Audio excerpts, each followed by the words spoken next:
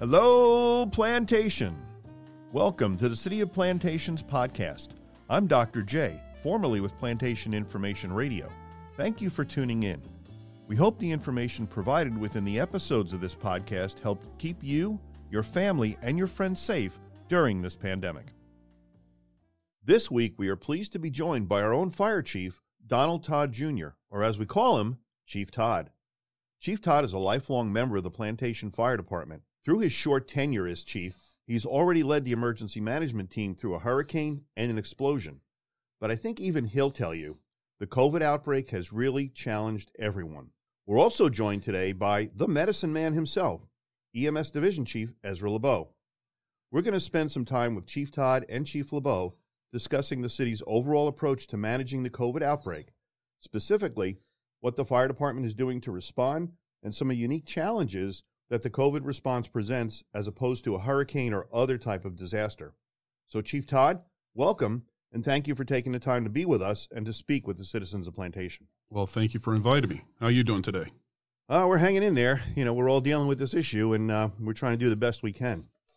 I agree. We're trying to do the best we can, and we are hanging in there. That's I think, all we can count on at this time. So Chief, if you could start us off with just a summary of the fire department's overall approach to the coronavirus response and really where we are today. This is unusual. It's not like a hurricane or a tornado or other major events. This is something that no one was expecting. We weren't expecting. The country wasn't expecting it. We weren't prepared for it. The country's not prepared for it. So it's a day-by-day, hour-by-hour changes that we're trying to stay ahead of, and we adapt as they come. Some of the challenges we've had has been to make sure that we maintain our PPE, because PPE is in our personal protective equipment. As you can see on the news every day, that is a very valuable commodity right now that no one can get their hands on. So what we're trying to do is implement ways that we can maintain the uses of our equipment, our N95s, our gowns, our gloves, or our goggles, the things that we wear to protect ourselves from all medical responses, but especially to this virus response, this corona response.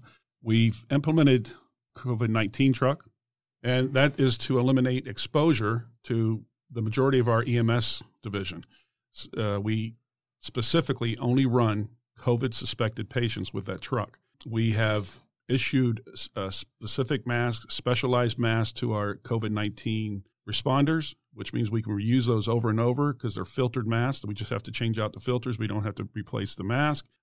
So that allows us to use our N95s that we have a decent supply of, but not enough to carry us through the summer. So we're constantly looking for the N95 masks like every other agency in the city, or not in the city, but in the country. That's what we started.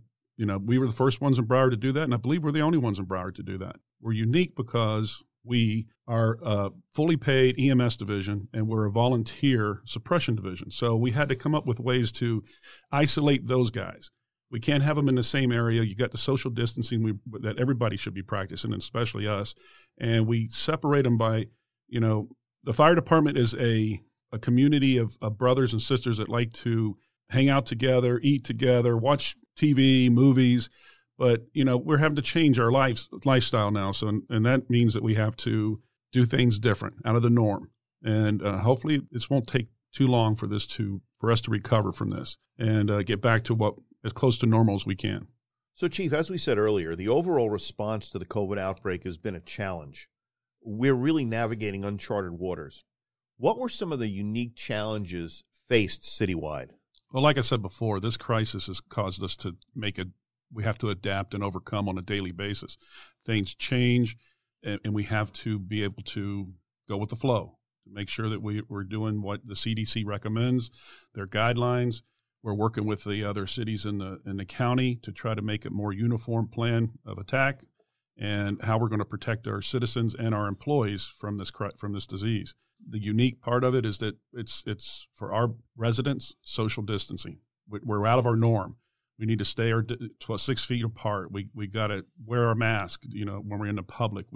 No more shaking hands. No more, you got to stay away from people that are sick, and people that are sick need to stay away from people that are healthy. Stay at home. Don't go to work. Stay at home. Get better. and that way we can eliminate getting other people infected, and we can keep our workforce strong. We had to go to essential employees in the city, and that means that all employees are essential, but there's some that are actually have to be there. The first responders, EMS, fire, police, and then the other disciplines that keep this city running. They have to come to work. They have to be here. So they're essential to keep this city running. And it's been difficult, but it's life changing. It's not going to get better anytime soon. This is something that's going to be with us for probably through our generation, my generation, anyways. And it's going to change the way we do day-to-day operations and functions and how we deal with each other. So I got to tell you that Mayor Stoner has put together a very good team. She's got a team of directors that have a lot of experience, a lot of knowledge, and are very dedicated to this city. And we all have one thing in common, is protection of the residents in this city and the employees that work here. So you mentioned changing the way we do some things. And I know earlier you talked about some of the changes that we've made. Can we go back over and look at some of the specific things that we now do differently on a daily basis than we've done before? Are we talking about the department or are we talking about the city? Both. Well, in the department, we talked about the COVID truck, being the first, and I believe the only one in Broward County to have a COVID truck. We've got a lot of praise for that. I think we were in the forefront to eliminate the exposure to our division, and which has actually worked out to our benefit. We also are working on the social distancing, like I said, the separation between the suppression and the EMS division. In the city, the mayor's put out directives on safer at home and social distancing and gathering of people no more than 10 people. We just have to follow these directives and follow the CDC guidelines and recommendations. And as long as we do that, we can keep people healthy. We can get through this. And as soon as that curve starts to flatten out and level off, then of course we can get back to some kind of normalcy and get back to work. Our economy's taken a huge hit on this. Eventually we got to get back to work. We got to get the small businesses open again. And a lot of people out there are hurting. We know that. We just, as a community, we have to realize that, and we have to help our brothers and sisters that we live near, our neighbors. We have to help our neighbors. Whatever we got to do, we have to do, and that's my philosophy.